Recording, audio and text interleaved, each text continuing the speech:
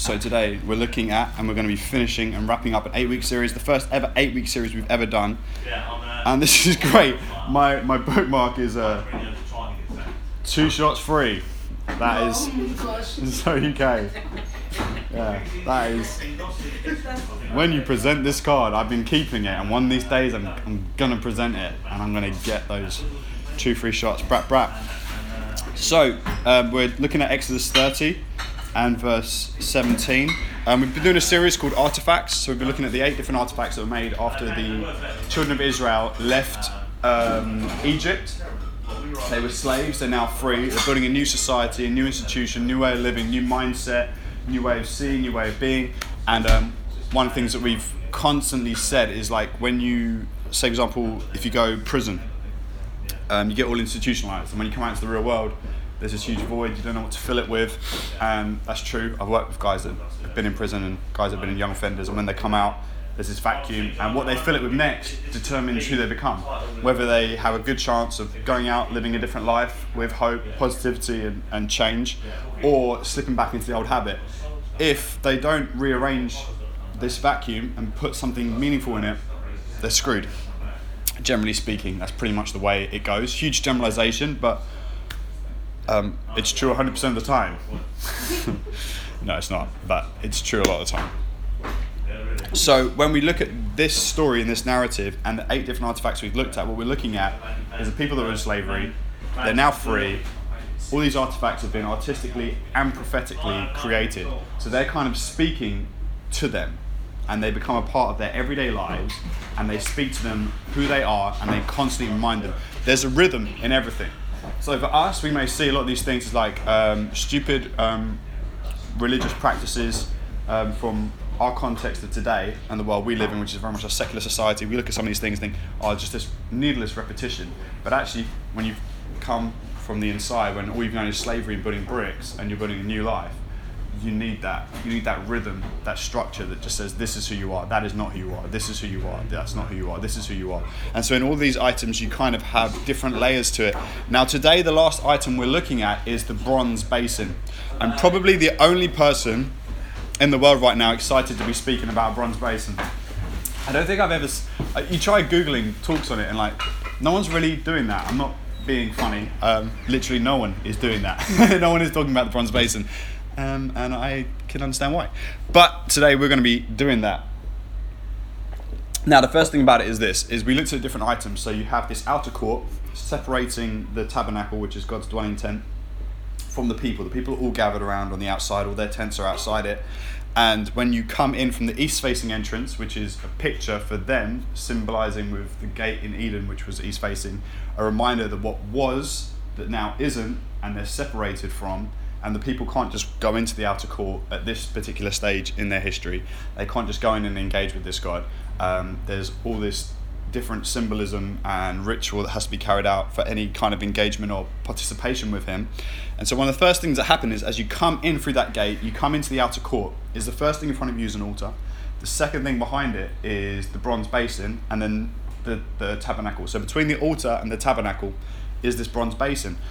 So the idea being, even as you enter in, the first thing is kind of their sacrifice.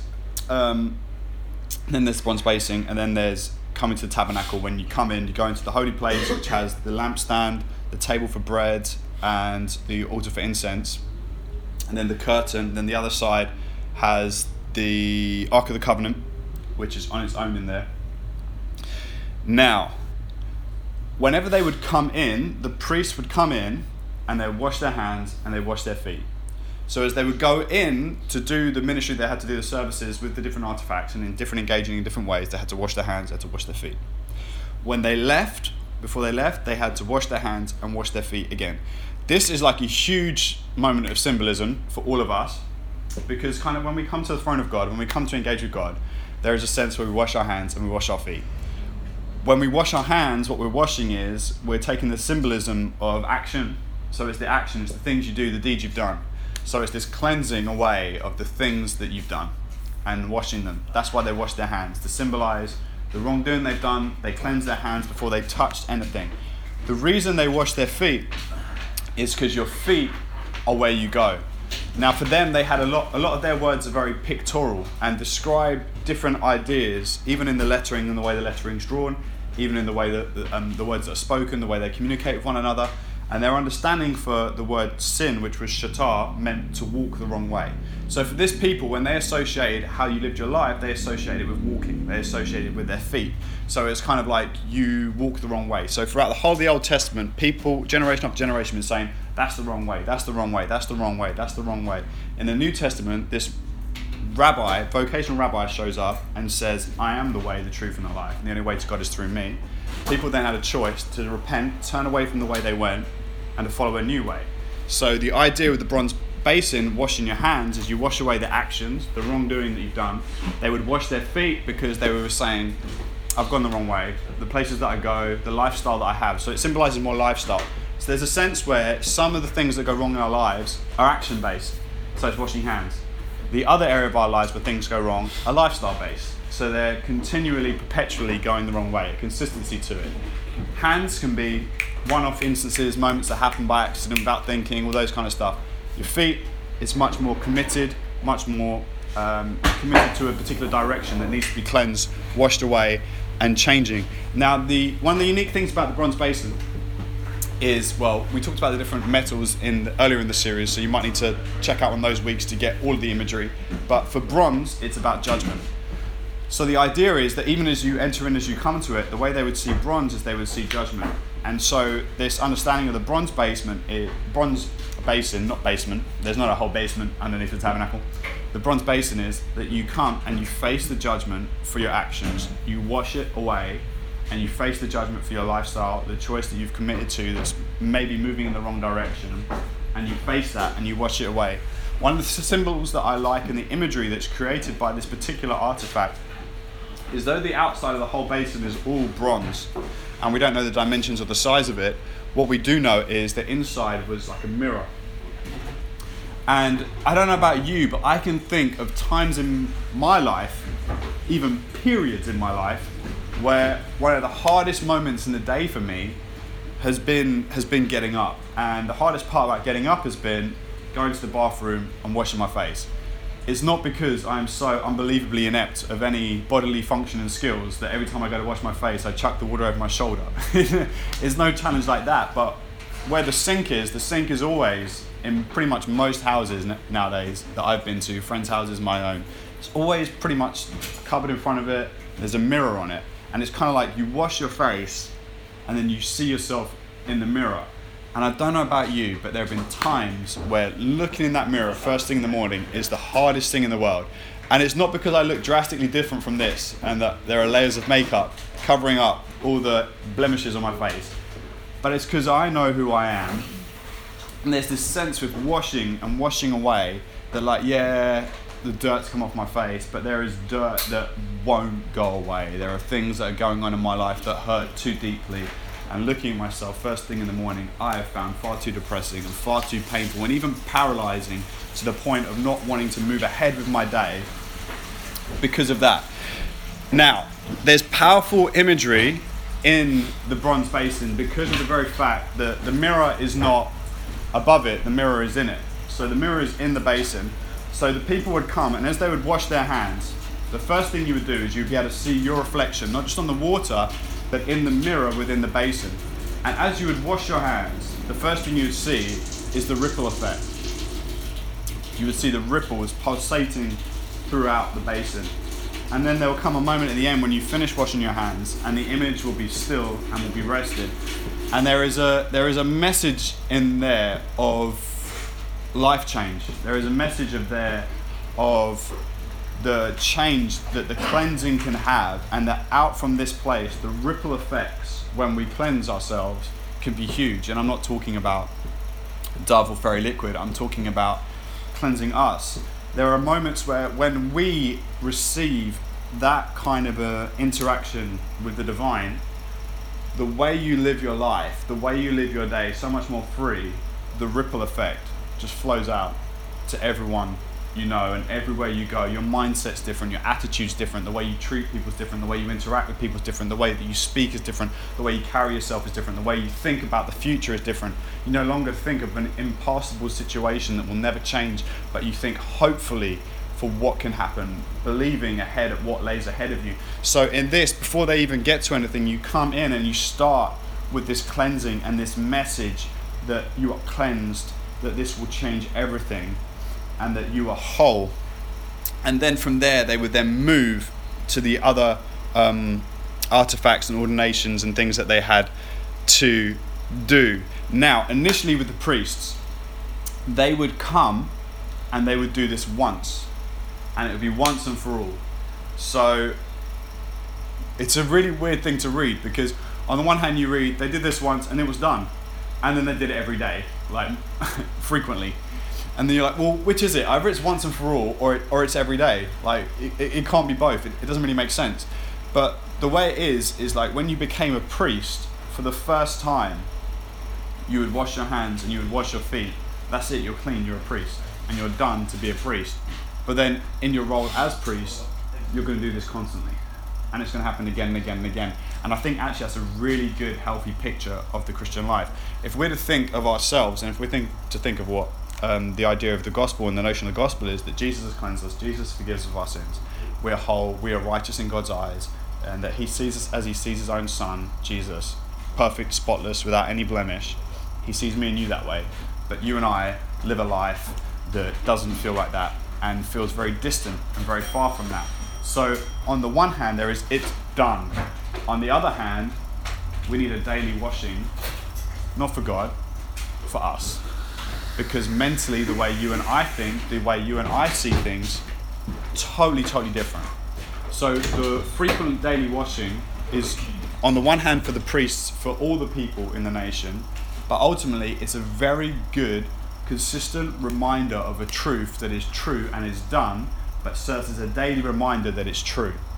Because you and I have this moment, I don't know about you, like, and it's why you see at some services. I remember being on this youth camp, we're in this tent together, and me and another youth leader on one side and the young people on the other compartment, and just heard them having this weird chat about that night. They'd seen some guys go forward for prayer, and they were like, I'm pretty sure I saw them go up for prayer the night before. And the night before that. Actually, I'm pretty confident that for the whole of this camp, that person has gotten through it every single time. And the other guy next to him goes, oh, that's because he's born again. So he's born again. I'm sitting there like, what? And so I just listened to this whole conversation, and he's like, well, he's born again. And we were like, oh man, we really need to do some teaching when we get back with these guys and kind of chat through what this is. It's like, Jesus has done it, it's done, that's it, final, bang. It's finished, it's done, okay? But there is a sense for us, mentally, to need that imagery again and again and again. I need that confirmation, need that reassurance, need that thing that kind of keeps us going. So on the one hand, it is done once and for all. On the other hand, it's done frequently, it's done daily, it's done regularly. And I think for us, it's really important sometimes to have the thought that I need to consistently do this for my own well-being, for my own attitude, for the way that I'm going to live, the way that I'm going to act. Some guys I know are like, yeah, theologically I know it's done, great, it's done. But actually, sometimes I've looked at guys who have this great idea that it's done, but then the way they live their lives and the way they carry on, I think, man, you know what you really could do is some reminders every now and then, because you're really in an unhealthy place. You've got this great theology, but in the reality of how you live right now and the vibe you're giving off, the attitude you're giving off, none of that, it smells funky. And sometimes we need that constant reminder. Now, they did it going in to do the ministry, and what I love about it is they did it coming out, which destroys a kind of a myth. Although they had a priesthood and they had, there's not just a case of you get clean to do the service of God, you get clean to do the service of the people as well. So there's a sense of getting clean before coming to God and engaging with Him, because if you didn't, you die. But there's the same holiness and sacred nature of washing at the end, to go out and to love people and to serve your community and to do your priestly function with one another. So often I catch guys that I chat to in conversation, the way they talk about things, the way they've done ministry, the way they've done church, is they get all flipping Power Rangered up when they go to minister on a stage or a platform, but then they don't Power Ranger up when they hang out with their mates. And I'm like, what are you doing, dude? Like, it's everything. And if anything, if I was going to choose one which I'd prioritize more, I'd want to be more Power Rangered up for my mates. That's me. I'm not saying you should choose, because you shouldn't. And in this passage, they don't choose. It's both. You Power Ranger up to go and engage with God, and you Power Ranger up to go out and serve the community.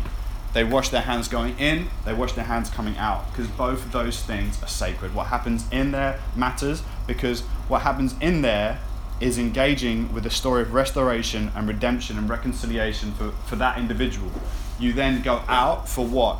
You're saved for what? You're saved for good works. So you go out from there to be a part of a wider reconciliation, redemption story, where you are reconciling man to God by proclaiming it, by living it, by serving it, by doing it, by being a part of that community with the right frame of mind and attitude, which is totally different from everything else. So there's a few confusing bits and pieces as well with this. Like, basically they washed their hands and the feet, but there was one instance, and only one instance in the whole of the Bible, where that didn't happen. Moses washes Aaron and his sons completely washes them from the bronze basin. And when you bear that in mind and you look at Peter, what you see is you see something quite unique in his conversation with Jesus, which, if you don't know that story, don't know the context, don't know the bronze basin, you don't really understand it. So when they come for the Passover meal and they're all seated in this U-shaped kind of table, and there are different seats. So on one side you have, at one end of the U, you have Jesus in the second seat from the end. You have, I think, John on the left. John is one side, Judas is the other. The two best seats in the house other than Jesus' seat. And then all the way around on the opposite end, you have Peter. And Peter's sitting on the seat on the end. And basically that's the servant's seat. And in the days leading up to it, they've been arguing who's the greatest in the kingdom of God and all that kind of stuff. Jesus has been saying it's the last. It's all about being last. It's all about being last. Peter's a bit peed off that Judas and John have those seats. He gets why Judas has it. Judas is the treasurer. He looks after the money. He probably doesn't understand why John is picked ahead of him, and probably a bit upset about it. So Peter's sitting there sulking. So the servant's supposed to get up and wash everyone's feet. Peter is sitting there sulking about his seat position, so he doesn't get up and wash anyone's feet. And then Jesus gets up from his place, and then he washes the feet from Judas and John all the way around the other disciples, and comes around to Peter. When he comes around to Peter, he goes to wash his feet. Peter's a bit embarrassed by the situation, but he's still, he sounds humble in his answer, but he's not humble in his answer. He's very prideful. So Jesus says, like, Peter goes, "You're not washing my feet." Jesus goes, "I need to wash your feet." And he says, "Don't wash my feet, wash all of me. Wash all of me." He's still fighting for position, and he's still trying to be seen as better than the others. So even in this moment that he's washed everyone else's, he wants to stand up. It's not a case of guilt. He's trying to position himself with Aaron and his sons and the priesthood. A one-off, unique moment that happened in the Old Testament, stands out alone, and Peter's saying, "Wash all of me." And Jesus isn't having it. Jesus isn't allowing this pride to carry on anymore. He just says, "Peter, only your feet are dirty. If you don't let me wash your feet, you have no part in me." And then Jesus washes his feet, and it's dealt with. And so often, I find one of the biggest threats in the Christian faith that needs to be cleansed more than anything else, and has done more damage to my life and done more damage to churches and individuals, literally comes down to pride and wanting to make more of something than it actually is, and not embracing the moment in front of you for the sacred nature that it is. I can look at today and I can see it one of two ways. Now, I hang around with quite a number of different pastors and guys in different networks, and some of them are hugely successful, huge congregations, crazy budgets, and they are, as far as pastors go, living the dream. And I can always hold this moment here and now, and I can hold it in tension, as I have done for large parts of doing City Hill, and been miserable and broken with myself, because I'm holding it there instead of going, there is a sacred moment happening right in front of me, right here, right now. And until I let go and I allow Jesus to wash my feet, and just say, this is what it is. And I let go of results. I let go of all those things. I embrace Jesus, and I embrace the opportunity to engage with him here and now for what it is. I don't try and make it more than it is. I don't try and cling to a past story, a past narrative and go, oh, I have to keep hold of this. But I let go and I say, Jesus, here I am. I am yours. Cleanse my hands, cleanse my feet, my actions, and the way that I live. May I walk freely. May I walk differently. Until we do that, we live in this frustrated, trapped kind of position, and we end up in the same slavery that they had in Egypt. But we kid ourselves thinking we're free, and we have to let go. And whatever it is that you have to let go of, you have to let go of it. And whatever disillusionment you're holding on to, trying to make something out to be a bigger deal than it is, you have to let go of. Because if you don't, you're ultimately going to live a life that's unfulfilled, lacking in joy. Whereas God wants us to be joyful right here, right now. He wants us to live in the present. You see, Jesus comes to set us free from a number of things. He comes to set us free from the past, our regrets, and he comes to set us free from our anxieties. Worries about the future may never happen.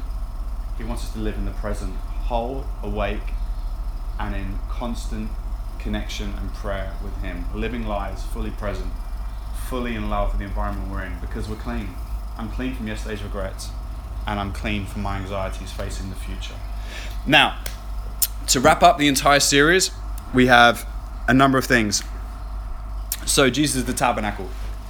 It literally says in John's gospel that in the beginning was the Word. The Word was God, the Word was with God. Verse 14, and the Word became flesh and blood and lived among us. Which, the way they would have understood that, the way they would have heard it is, the Word became flesh and tabernacled among us. Because the whole idea of the tabernacle from the beginning was that God wanted to live among his people. He did.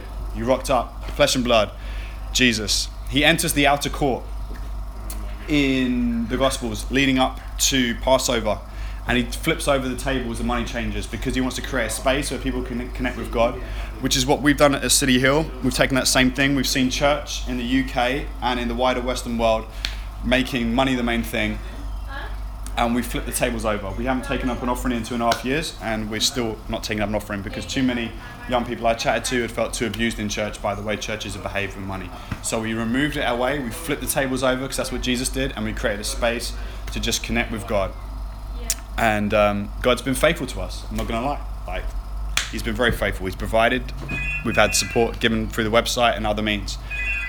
We've created the space for us just to connect with him. The outer court. Jesus washes his disciples' feet. He teaches them to walk in a new way, to be a new priesthood, just like the bronze basin. We come, we allow Jesus we don't just wash our hands, we wash our feet. So often we wash our hands all the time. We cleanse away the actions, but sometimes we need to cleanse away a lifestyle and live a new, empowered life. Jesus is the bread of life on the table for bread. This is my body broken for you and for many. He is the sacrifice on the altar, and he's the altar. He's the blood that's taken from it, that's dipped on the altar for incense on the 4 horns that we heard in the talk last week. He is the great light on the lampstand, which was shaped like a tree, and you had the little patterns on the 7 candles. The one centerpiece is Jesus, and he spoke about that relating to Eden, and the imagery was relating to Eden, but then Jesus talks about it, takes that picture of the great lampstand, and he says, I am the vine, you are the branches. We find ourselves in Jesus, and through that we shine. He was known as the great light in Isaiah, and when the people came to hear the great light, he said, you are the light of the world. He has called us to join in him with illuminating and shining bright with the way that we live. Jesus is the sacrifice for sin on the altar. He is the means through his blood that we have forgiveness, that we are enabled to enact and relate to God and to one another. There is only one incense that is used on the altar for incense, which is the intercession, and the smoke would waft through the curtain towards the mercy seat on the Ark of the Covenant. And just as there is one incense, one way to intercede and to interact with God, there is one way, and that is through Jesus alone. He makes it clear that he is the only way to God. There was a curtain between separating the Holy of Holies, and when Jesus died, the curtain was torn from the top to the bottom. The Spirit of God no longer is restricted by a curtain on the mercy seat, but that we can now boldly approach the throne of grace. The Spirit of God now lives in you and I. There are two symbols before you can get to the tabernacle. There's an altar where blood is spilt, and there is the basin where water is kept for the cleansing and the washing of hands and of feet. In blood, life is taken away. In water, life is given. And in Jesus, both his blood and his water were shed on the cross when they pierced his side. Blood and water flowed mingled down because he is the means that we receive life, through his life being taken and through the water being given to cleanse us. These two symbols are there that we could then enter in. At that moment, the curtain then gets torn, that we can enter in and we can have direct access to God. That is our series on the artifacts. I'm going to pray for us, and I'm going to wrap things up there. Father, I thank you for the bronze basin. I thank you for all the symbolism, all the artistry, and the prophetic nature that comes with it. May it speak to us. Father, this day we come, may our hands be cleansed. May you cleanse away the actions and the wrong deeds and the wrongdoing. May you also cleanse our feet, that we may walk different, that we may walk in you, that we would turn away, that we would repent, that we repent from Shaitan, we move away from our sin and we would follow the way that is Jesus, that we would live empowered, invigorated and free lives, free from the mentality of slavery, free from yesterday's regrets, free from tomorrow's anxiety, living fully present, engaged with you in all that we are. We just pray that this week would be a week where we would engage with you, where we would live for you, that we would shine bright for you. A city on a hill cannot be hidden. May we not be hidden. May we show who you are, Lord God, in Jesus' name. Amen. That's